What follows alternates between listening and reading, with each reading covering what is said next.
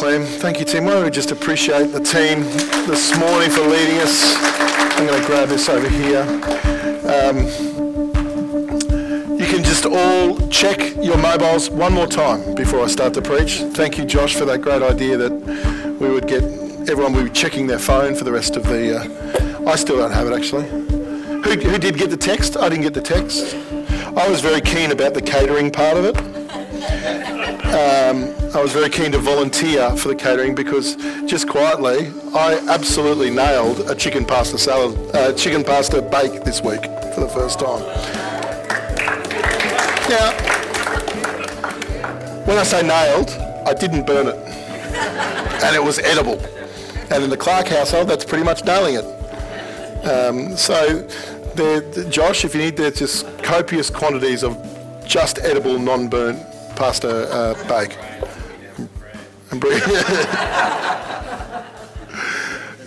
Very good. Hey, I want to jump into what we're doing today. I'm really looking for... Well, before we do that, my name's Graham. And if you're new or visiting, we're so glad you're here. I'm the senior pastor here at Cornerstone, and hope you can hang around afterwards. As we often say, we do our best work over a cuppa afterwards. Say good day, meet some people. We've been on a bit of a journey in the last 4 weeks in the book of Jonah, and we're going to finish that today. We're landing that today. And I really do feel like, as we were praying before we gather before the service, and it's been a really great time of prayer. You're welcome to come along and join that if you want, because we kind of get together with the worship team and people have sort of got roles who's preaching, and it has been a time where it's like God, for the last couple of weeks, really crystallises some things about what, getting a sense of. It's almost like a little preview. Little sort of prophetic feeling of what God might be doing as people start praying. I feel like it crystallises some things. And it happened again this morning, where I feel like this morning what we're doing is there's a runway here. And I was using that as I was praying. There's a runway here in Scripture for something to really take off. That would be just a work of God's Spirit. I'm not going to be able to fudge it or kind of make it up. I feel like God wants to do something. I've got a sense of clarity about what God wants to do this morning, and in an ongoing way in you, but also in us. And so my job, it's like a runway that something will take off. And my job is like the guy with the paddles, the ping pong paddles. It's just try and be as clear as I am about and actually God, through the book of Jonah, I point to it here, even though there is no Bible here, but let this signify where a Bible would be. It's going to be on the screen. There's a clear runway there that's been pointed to and that we've been leading up to, but I'm going to really trust that there's both, I had a sense of which there's two words, that there's a revelation of something that leads to a revolution. Now, how Pentecostal was that? I'm getting my Pentecostal. I don't normally do the thing where you do, same letter, same word or similar word. But I do feel this morning that God's wanting to reveal something that it's picking up from what Josh was talking about last week too, that whole idea of overturning. So that's a bit of a sense in which where we're going. But we probably need to do, for those of you who haven't been maybe following us closely on the journey, we do just want to catch you up, sort of locate you where we're at. So we have been doing this series of on Jonah. This is the 4 chapters in Jonah.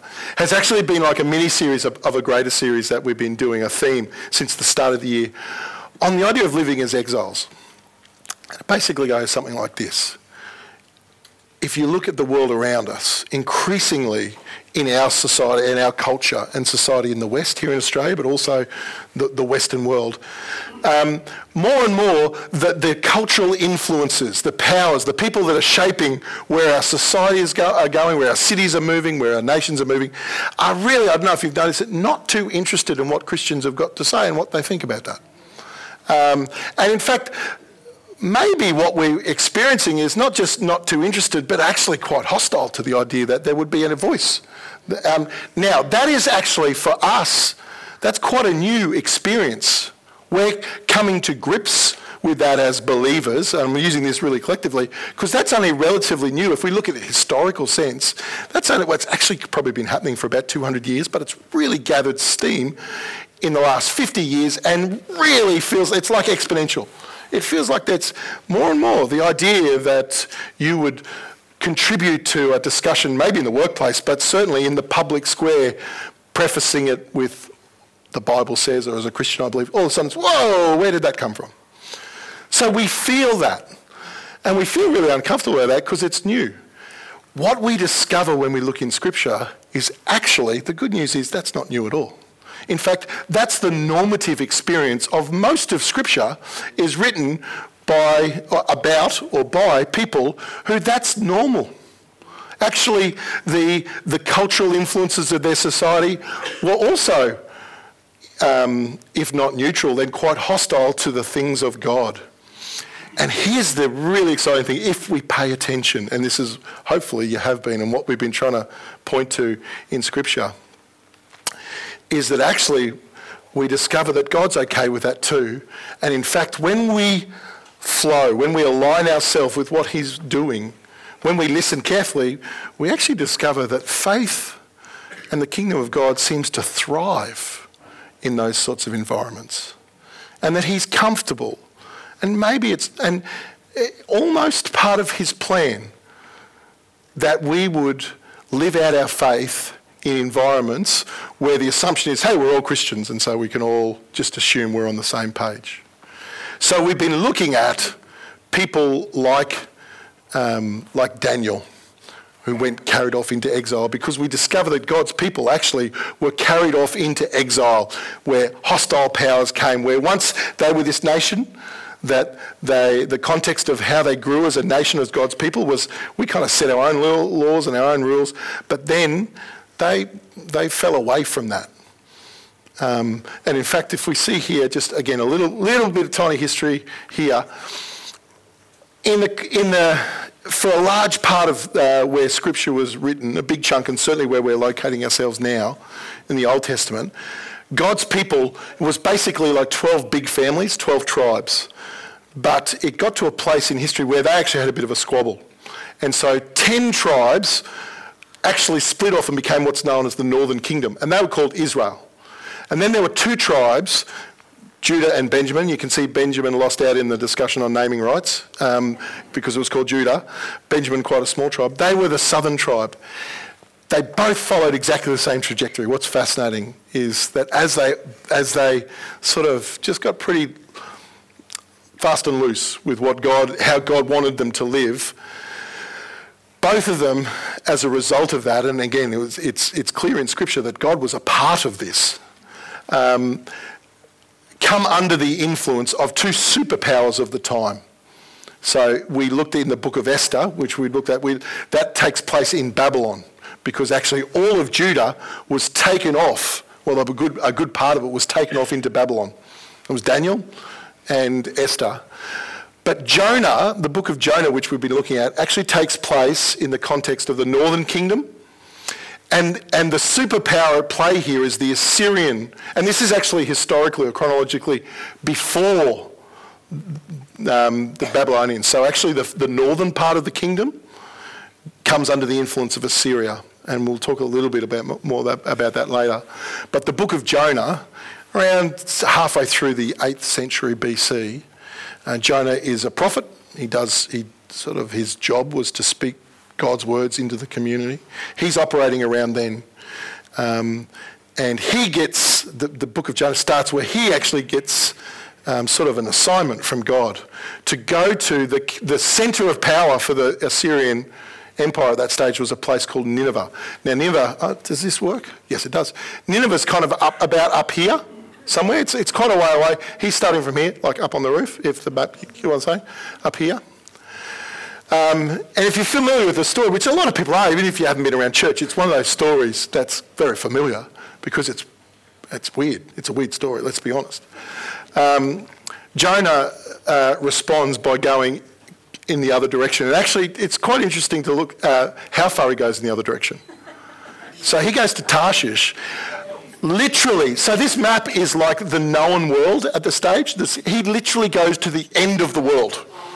He could not go, and that's part of the humour. There's all this absurd humour in Jonah. And it's like God said go this way, which is a long way, but then you see how far he goes to go away from what God called him to do. And so we've been looking at that story. Now, can I just take a slight detour here it's not a detour, but I want to name something. This is a really weird book. It's a really weird story. Now, I grew up, my parents were Christians or a church family, so I grew up with this story and it is one of those stories. Who went to Sunday school? Who grew up? When did you first remember hearing this story? It's one of the first ones because it's an awesome story. It's like, compared to what else is happening in church, this is pretty good. So we tend to front load this one because there's a storm and there's SARS, he gets thrown up and then he gets eaten by a fish and then he lives in the fish. Like if you're 6, living in a fish, camping out in a fish for 3 days, and then it gets even better because he gets vomited out. There's spew. And it's like this story, so we tell it early. And so if you've been around church, you grow up with this story.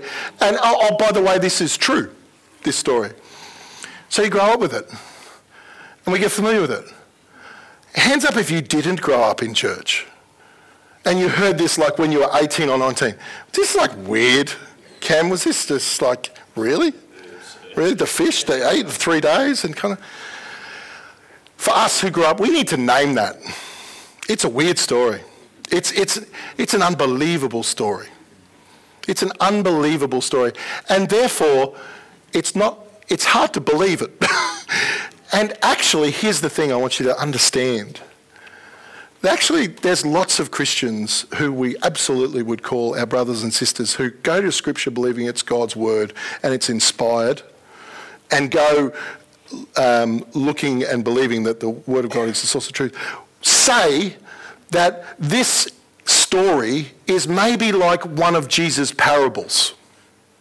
Rather than, if you go through First and 2nd Kings, Chronicles, that's history. That is meant to be read, and it's really clear there's furious agreement about biblical scholars would say that's meant to be read as history. Well, this isn't one of those books. It's one of the prophetic literature. Now, it isn't like Psalms, which, like, we know that's poetry, so we know we're not meant to... Song of Solomon's, like, you know you're not meant to take that literally. And like Revelation, we know it's... So the question is, where does Jonah fit in there? Now, there's some discussion about that. And there might be people in this room who have looked into it, who actually know a fair bit about Scripture, who might go, yeah, it's really, really true. What God says is really, really true, but it's true in the way in which the parables are true, if you know what I mean. Now, I do not limit what God can do as a choice of conviction, as an experience. And so it's historical. And actually, for me, I can accept that it's historical. What actually was really important, here's where I want you to go to. It doesn't matter. It doesn't matter. If you get hung up on that issue, you've lost the point of Jonah. So I'll have that discussion with you wherever you sit. That's fine. That'll be fun over coffee. I'm not doing it here because it doesn't matter. What God is doing in this is so important. Let's not get hung up on a little thing of history, because don't worry, God's ability to perform miracles is not at risk here about whether he gets in the whale or not. He's not at risk. What is at risk is you hearing what God is saying. And more importantly, you subjecting yourself and opening yourself to what God is doing. Because this is one of those books, the prophets. There's prophets like Elijah and Elisha, have you heard those names before, where actually what they say is really kind of the core thing. In fact, we started this series, the banner, the touchstone for us, for this series about exiles. It comes from Jeremiah. Let me go. I'll come to that later. Oh, where's my Jeremiah thing? It's gone. Where's Jeremiah? No, that's not him. It's not in there. Okay. Jeremiah the book of Jeremiah, you remember at Jeremiah 29, Jeremiah is saying something to prepare God's people to go off and capture and say, this is about to happen, but here's what I want you to do. And you remember we talked about, Jeremiah says, relax, plant vineyards, marry, get involved in the local cricket team, kind of be a part of the community, do all those things, because this is what God's doing. And in fact, seek the peace and prosperity of this city. Now they're talking about Babylon. Dirty Babylonians, these heathens. No, go and bless them and be a part of what they're doing. Don't resist this. Actually, other prophets talk about kicking against the goads. Don't be a stiff-necked people. I'm doing something in this. And actually, you're going to come through the other side if you lean into this and love this, which is a weird thing to say. So that's the posture. Now, Jeremiah's speaking there. What's really important is the words of Jeremiah and what he's doing through that. Jonah is a little bit of the prophet. We're going to see this later. What God is doing through Jonah as a prophet is actually more about what happens to Jonah. It's a little bit like Hosea. Do you know the book of Hosea? You might be familiar with that. Hosea was another prophet where he said some things, but actually God asked him to do something. Again, really weird. Actually asked him to marry someone of ill repute, a lady of the night, a sex worker, a prostitute. God said, I want to do something to illustrate something to all people about my faithfulness and what covenant means. So I'm asking you, what you're doing is prophetic as much as what you're saying. Jonah's a bit like that. We've got to zero in on the kind of book that Jonah is. And if we get quibbling about whether it's possible for people to live in a whale or not, you're going to miss it. You're going to miss it. And so we're zeroing in on what God is doing. Wouldn't it be cool to live in a whale for 3 days? A big fish, sorry. Okay. So it turns out, just a little... Is everyone cool with that? If you heard that as, my goodness me, our senior pastor doesn't believe God, doesn't believe the Bible, we probably need to catch up. You may not have heard. You might have turned off. We can catch up. So it turns out, when you call your son Jonah, and you happen to be a Christian, let alone a pastor, when they're born, you get given books about Jonah. By some of the people in this room, in fact. And actually, as it turns out, so Jonah was born 15 years ago, almost 15 years ago. So that was the first one we were given, Jonah and the whale. As it turns out, if you're a Christian pastor, you call yourself, you get given lots of books about Jonah. So there's a conference you can have that I feel like I've done an extensive review of the literature here. An extensive literature review. Here's the thing though, because of this, this uniquely positioned, by the way, we kind of didn't, full confession here because I'm amongst friends, we kind of didn't, we named Jonah because Christy actually really liked that name and it was biblical. Although that was probably less important that she really liked the name. So, and actually, to my full confession, I didn't really understand the book fully, and we might have been a little bit more circumspect about naming Jonah if I'd understood the story in its entirety, and particularly chapter 4. Josh and I have been hinting the whole time, I don't know if you picked this up, that actually Jonah's a very subversive book. That actually it's not what you think it is. And quite possibly it's not the story you think you might be familiar with, particularly if you listen to these. Now, I'm going to actually play, Calvin, if you get that ready, I'm going to play you just a 2.5-minute clip that I reckon is the great summary of most, not all of them, but most of the kids' books. If you go to it, you will hear this story being told. Thanks, mate. Of the Bible, Jonah. This is Jonah. Jonah was a prophet. That means it was his job to tell people what God told him to say. Yep. One day, God told Jonah to go to Nineveh because the people of Nineveh were doing bad things. But instead, Jonah ran away. Where can you please? And went to the port to board a ship, going the other way. He was hoping to get away from God. He sailed for a place called Tarshish. While he was at sea, God sent a great and powerful wind over the sea that caused a storm that seemed like it would break the ship apart. Fearing for their lives, the sailors tried everything they could think of to save the ship. Meanwhile, Jonah was sound asleep, so the captain went down and said, "How can you sleep at a time like this? Get up and pray to your God. Maybe he will help us." Then the crew figured out that Jonah was the reason for the storm. And they asked him, "Who are you? Why is this happening to us?" Jonah told them who he was and that he worshipped the one true God who made the sea. Then he told the sailors to throw him in the sea so the storm would stop. No, why? The sailors still tried to escape the storm, but it was no use. So they asked God for forgiveness and threw Jonah into the sea. The storm stopped at once. Whoa! The sailors were amazed at God's power and they vowed to serve him.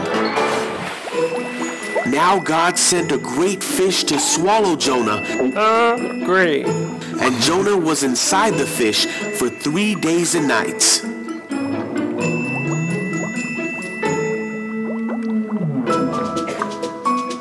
Jonah prayed to God from inside the fish, and God ordered the fish to spit Jonah out. Yuck. God told Jonah again to go to the city of Nineveh to tell them what God had said about them. I get it.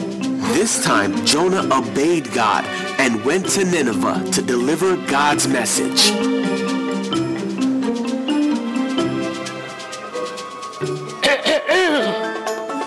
The people of Nineveh stopped doing bad things and turned to God. They were saved because they listened to the message that God had given Jonah.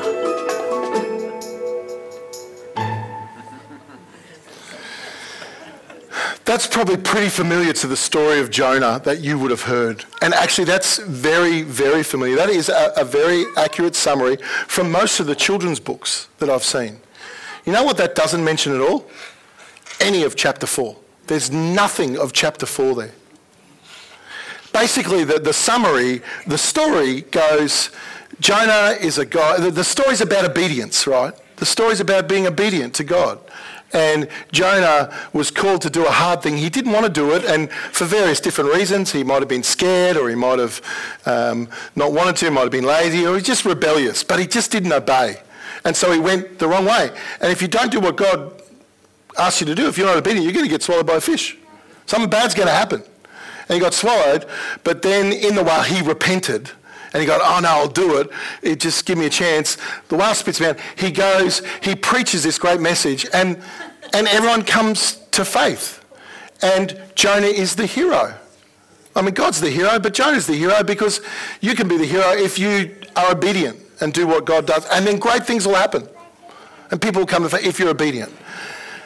I'm here to tell you that is not, listen to me well, and I feel really comfortable. That is not the story of Jonah. That's in there. So that's not heresy. That's in there. That is not the message. You've actually got to ignore chapter 4. And I think part of the reason is we get caught up with all these other things, periphery issues with Jonah, because actually, and Josh has done such a great job of leading up to today. Have you recall where he said Jonah as a book is a mirror? He used that phrase, it's a mirror, because actually Jonah is not the hero. Jonah is the object of the story. Actually, Jonah, the object of the story is us. It's you and me. Jonah is just standing in for you and me, particularly if you sit here this morning and identify and say, I believe in Jesus, I'm a follower of Jesus. Then this story is about you, actually. And it's not really about your obedience, although that's in there. I'm not denying that's in there. And it is crystal clear when you listen to chapter 4. Crystal clear. So we are about to have a listen. And actually, again, I found this recording We're going to put it up on the screen, you can read it, but I'm going to, there's a spoken word thing, I just like this guy's voice. But the way in which he, because he's a voice actor, the way in which there's some subtlety that he picks up that I think does really, really well. So we're going to listen now together to chapter 4, because it all changes. You can get that story, but only if you ignore this next bit. You ready? Okay. Well, hang on. I've got to get it up first. Oh, where is it? Oh, could you just press that, Calvin? I think we've paused. There we are. Okay, here we go. 4. But to Jonah this seemed very wrong, and he became angry. He prayed to the Lord. "Isn't this what I said, Lord, when I was still at home? That is what I tried to forestall by fleeing to Tarshish. I knew that you are a gracious and compassionate God, slow to anger and abounding in love, a God who relents from sending calamity. Now, Lord, take away my life, for it is better for me to die than to live." But the Lord replied, "Is it right for you to be angry?" Jonah had gone out and sat down at a place east of the city. There he made himself a shelter, sat in its shade, and waited to see what would happen to the city. Then the Lord God provided a leafy plant and made it grow up over Jonah to give shade for his head to ease his discomfort. And Jonah was very happy about the plant. But at dawn the next day God provided a worm, which chewed the plant so that it withered. When the sun rose, God provided a scorching east wind, and the sun blazed on Jonah's head so that he grew faint. He wanted to die and said, "It would be better for me to die than to live." But God said to Jonah, "Is it right for you to be angry about the plant?" "It is," he said, "and I'm so angry I wish I were dead." But the Lord said, "You have been concerned about this plant, though you did not tend it or make it grow. It sprang up overnight and died overnight. And should I not have concern for the great city of Nineveh, in which there are more than 120,000 people who cannot tell their right hand from their left, and also many animals?" Does Jonah sound like a hero? Or does he sound like a brat who's having a little tanty at God because it didn't work out the way he wanted? I mean, again, it's chapter 4 just turns the story on a dime. You can get that other story about obedience and about Jonah doing the right thing and finish only if you finish at chapter 4. Look at the way it even starts. But to Jonah this seemed very, very wrong. That follows straight on. It's meant to be followed straight on. It's like halfway through the sentence. Do you remember what happened at the end of chapter 3? That's where Jonah goes, and after being saved, and I think Josh did the story justice, say this was not so much the judgment of God on his obedience, it was his salvation. He was running from God, he was dead. He was thrown over, he was double dead. He was, in a way, he was triple dead, but actually God had a plan for him. It was God's salvation that in the belly of the fish. He comes out of that. He goes, and again, Josh mentioned, it's like, at one level, and I think this was a bit tongue-in-cheek, at one level it's the greatest sermon ever preached. It's 7 words, where he says, he doesn't mention God once, and he says in 40 days the city will be overturned. So at one level you kind of think he's got his Pentecostal anointing going on here, clearly. There's another way that you can look at it, which I think he's just absolutely phoning it in. His hard attitude, he does not care. And so he's there, but he's still not really there. He hasn't, and we're using this phrase today, he hasn't yet aligned himself with God's mission of love. And so he preaches, does this message. It's almost like he's walking around kind of just, okay, I'm doing this, but I don't really want anyone to hear this. I'm not really proclaiming this, aligning myself with God's heart here to see people come to him. He does that. But they actually, because God is God and he's working through whatever he will, the city does come and it does turn. And there's this, Josh was talking about the word overturn. In 40 days, God's coming and he's going to overturn you. it's clear, as we see in Jonah's mind, he hopes that he's just going to lay waste. He's going to nuke this place. Actually, God's intent was something else. It was a revolution of love. And actually, they respond to the Spirit of God despite Jonah. And they come, and it finishes with the king saying, hey, we're repenting, we're turning. We're coming. And then at the very end of chapter 3, it's God saying, well, because you've turned, I'm not going to visit this destruction on your city. I'm relenting. That's not my heart. Chapter 4, but to Jonah this seemed very wrong. The heart of the great hero and prophet of this story, when people hear the message of God, respond to it despite his worst efforts. They come, they turn. This great city has been turned around. There's a revolution of love, of hearts turning to him. But to Jonah this seems very wrong. This is where we've got to polish this mirror to reveal what is actually going on here. Again, not so much what is Jonah saying, but what is God doing through this? What is he revealing through this? You know, a number of years ago, many of you might have heard of the Church in America, where a lot of our songs, well, a good bunch of songs that we sing called Bethel. It's in California, a city called Redding. And I had the opportunity through a few things to be the senior pastor of that church, a guy called Bill Johnson. And I'd been an admirer from afar of not just the music that had come out of that, but in just, I guess, the culture of the place. I'd met quite a few people from that church. Hearing the way, it seemed like a church that was so grounded and down to earth, but had such a bold and big view of God. And I liked the two. It seemed devoid of hype, really grounded, very real, but also just putting no limits on God.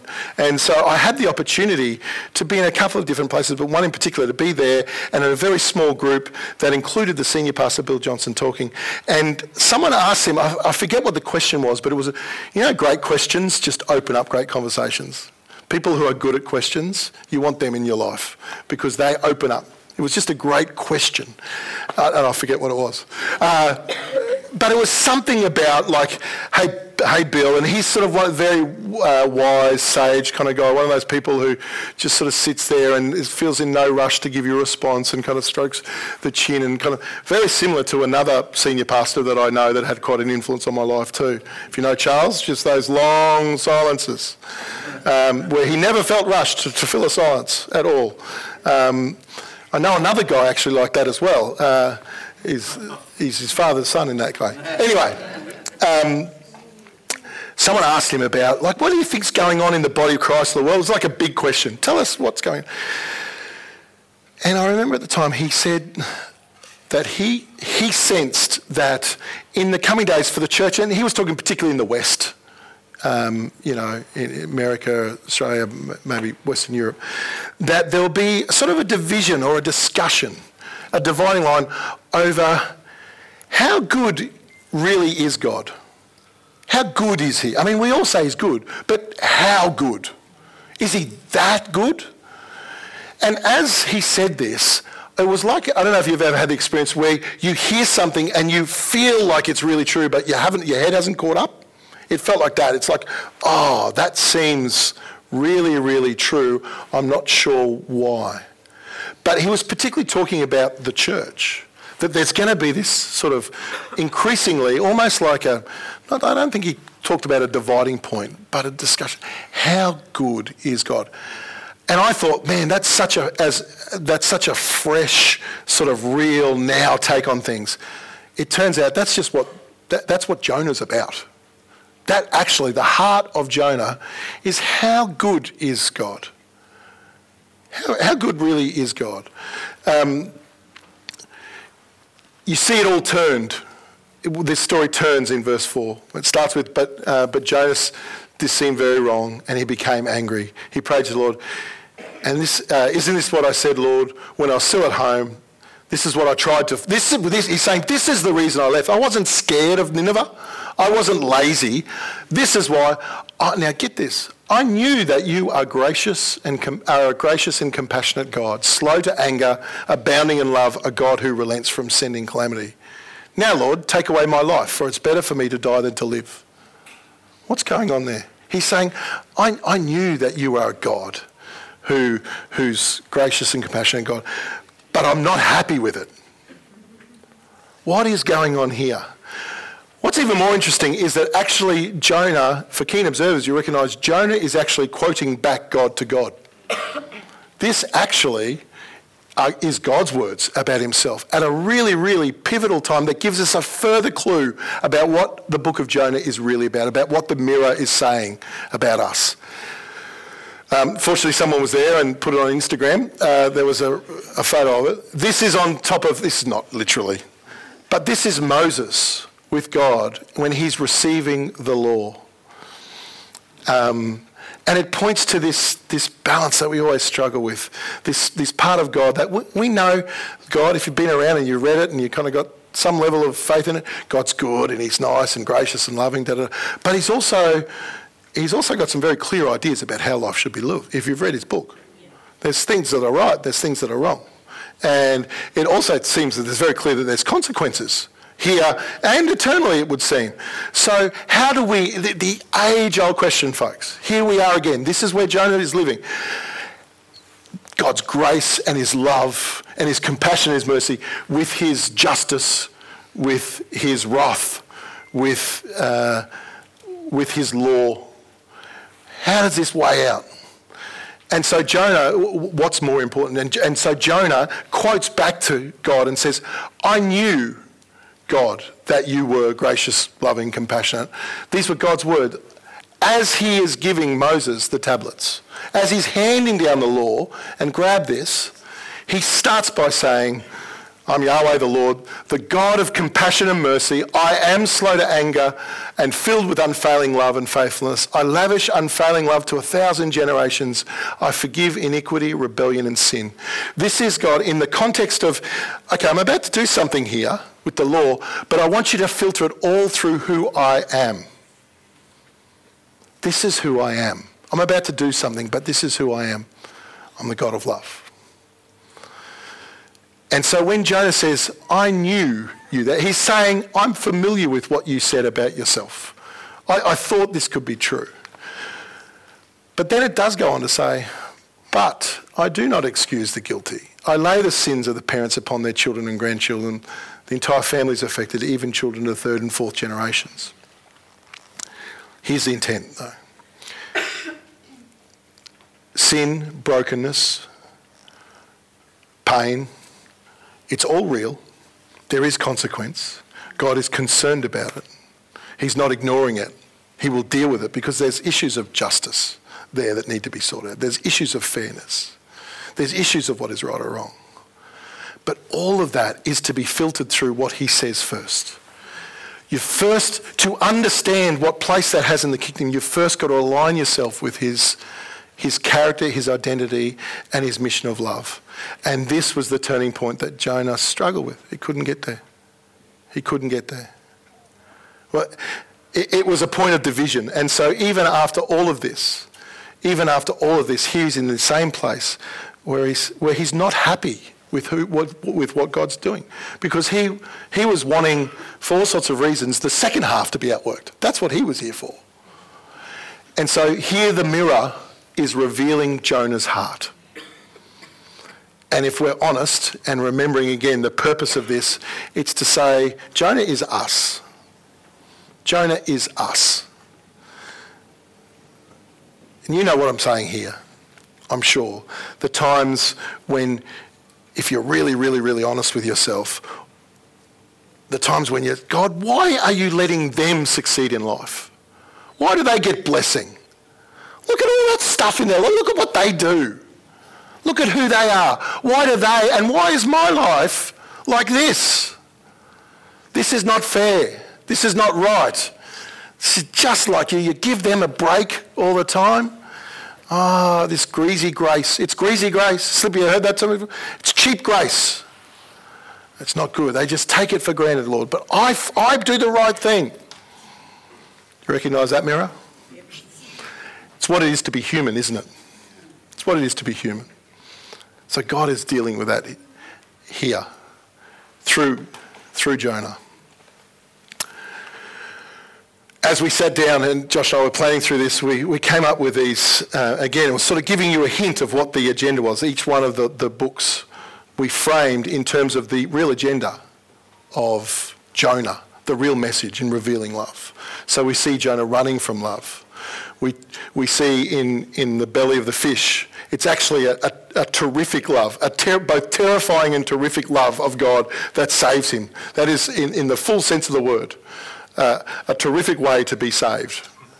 Overturned by love. That the city of Nineveh was actually overturned by the love of God, not so much of Jonah. And here, the last point, we're aligning with love. Now, the great question, what I love about the book of Jonah is that it's unresolved. If we go back to the way in which, where is it? It's at the end.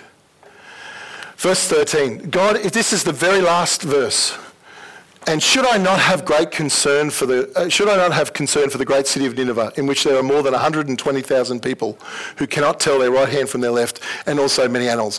It ends a bit bumpy, doesn't it? The weird thing about the animals. I think that's probably some of the syntax of the language. But effectively, the book ends unresolved. Jonah is unresolved. What we know is the plight and the future of all of the non-Christians, the unbelievers, it's all resolved. We know about the sailors. They're good. They're worshipping God. We left them worshipping God. They're good. We know about Nineveh. They've turned and their city is experiencing a revolution of love.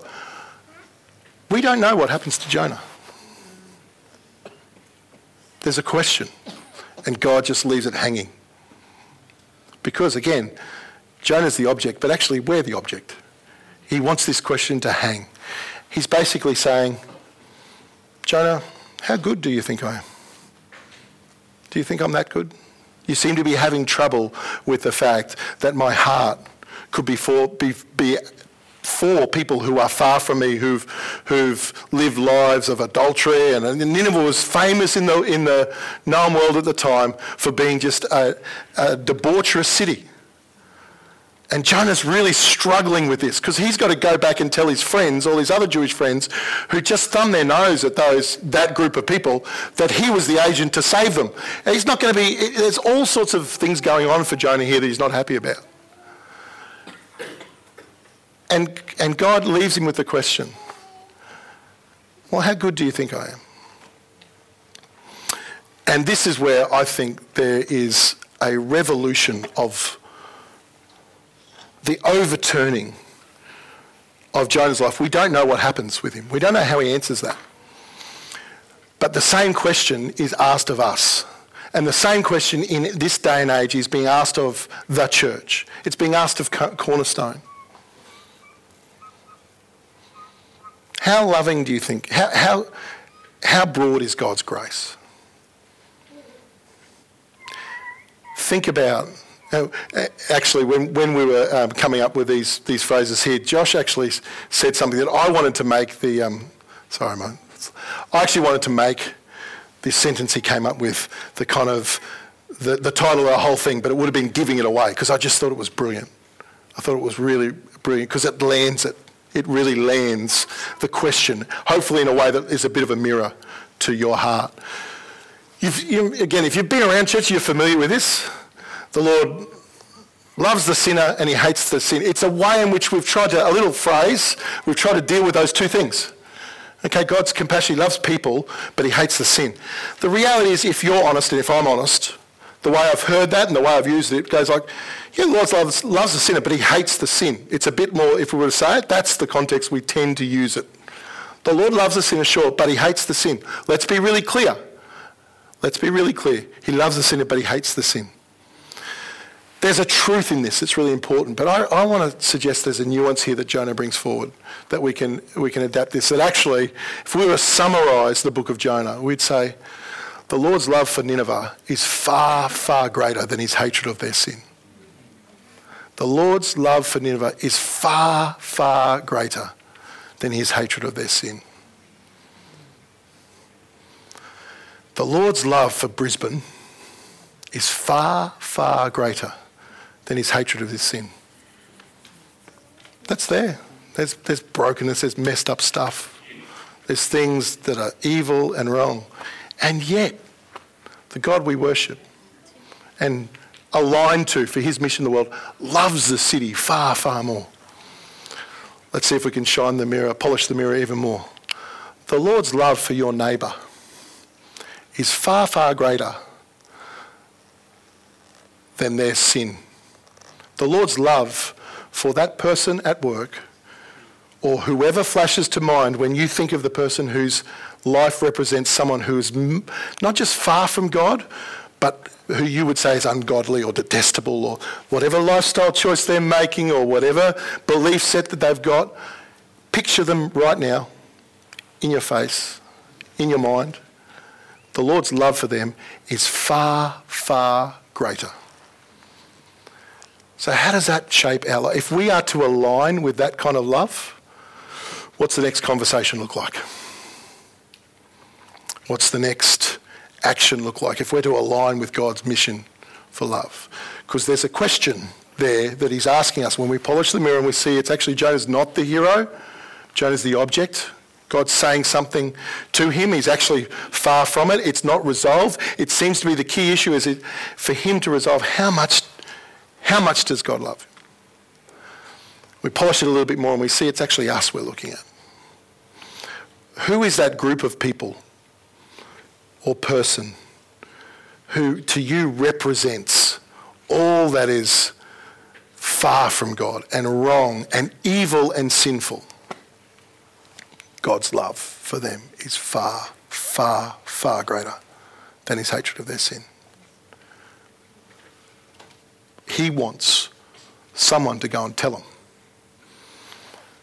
Are you going to walk in and just mumble a 5-7 sentence sermon and kind of just leave a little tract, or does there something need to be lived out, demonstrated? Imagine a church full of people who really believe that God loves this city. Who actually is prepared to shape how they live and walk about every day of the week and what they do together and what they choose to express based on the fact that we believe God's love for this city is far greater than its hatred. Where would we go? What would we do? As I was reflecting on that, I'll get the team to come up. As I was reflecting on that question, because I want to answer that question as the senior pastor here, there's some things that are my responsibility for us together to lead us in mission. And I want to answer that question better. But I want to ask you, what does that look like? If we're a church that really loves this city, what would we do? What should we do? And as I was thinking about that, kind of wanting to land that there as a challenge, I then was thinking, I'm so thankful that we are surrounded by a group of people who are answering that already. I was thinking about Peter and Dot and the work they've been doing for decades. Decades for people who have experienced the brokenness and sin in their identity and their sexual identity, and they just go in and they love. They just walk in. They've been living this out for ages. And I'm thinking about the guys who go down on Friday night, Gary and Lynn Wright, and go and be amongst the city and hand out. That's what it looks like. And I know Steve Bell has just got where's Steve? He was here this morning. There he is. His role is just with the chaplains there. It's through every Saturday night about 4 o'clock. You'll find him out on the streets, loving the city. We've got chaplains in our midst. We are surrounded by people who are living this out. Here's the thing, just as we wrap up here.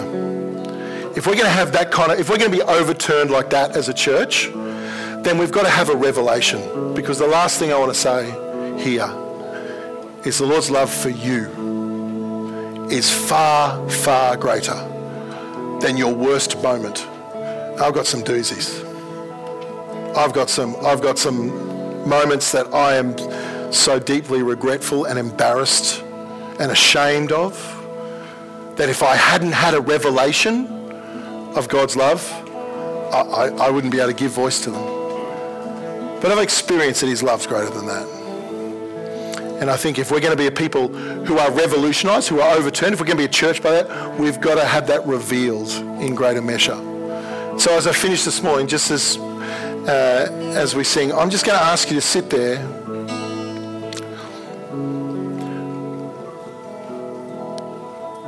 and do something uncomfortable. See if you can polish the mirror. And think of what is that moment, if you can. I get this takes courage. This takes a vulnerability. I'm asking you to do that before God, not before me. But to sit there and offer up that thing, that action, that habit. Give voice to it. Picture it. And I just want to trust for a moment that you would get just a sense of how much greater God's love for you. Picture the cross, what he was prepared to do so that you wouldn't have to walk in shame, that you wouldn't have to experience the death and brokenness there. His love for you is far, far, far greater. Thanks, guys.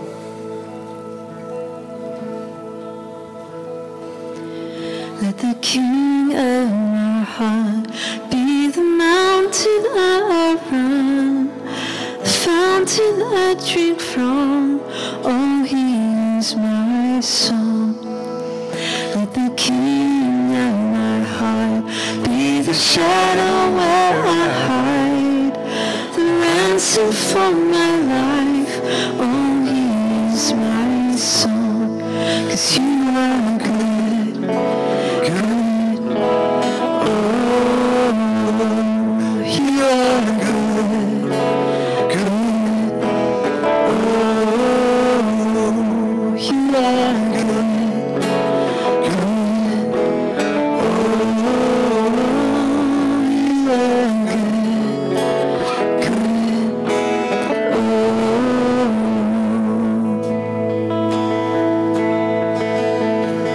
Let the King stand as we singing the wind inside my sails, the anchor of my waves. Oh, he is my song. Let the King of my heart be the fire inside my veins, the echo of my days. Oh, he is my song. 'Cause you are good, good. Oh, you are good, good. Oh, you are good, good. Oh, yes, you are good, good. Sing that again. You are good, good. You are good, good. Oh, yes, you are good, good. Oh, you are good, good.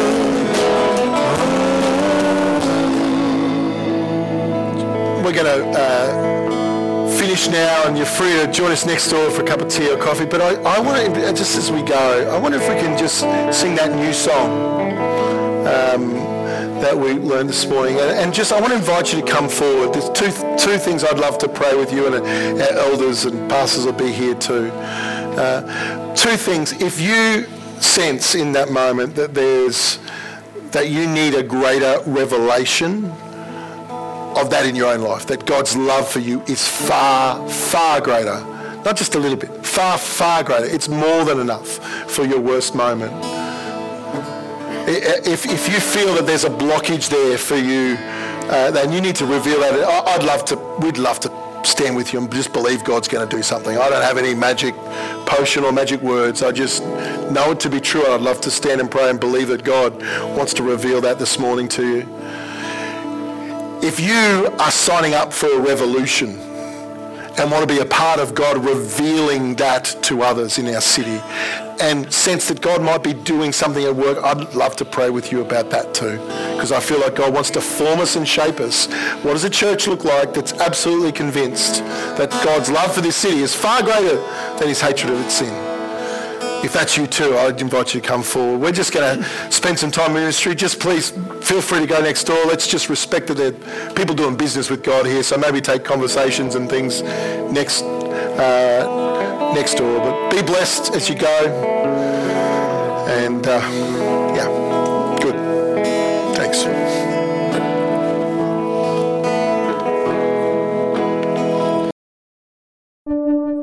This was produced by Cornerstone Christian Resources.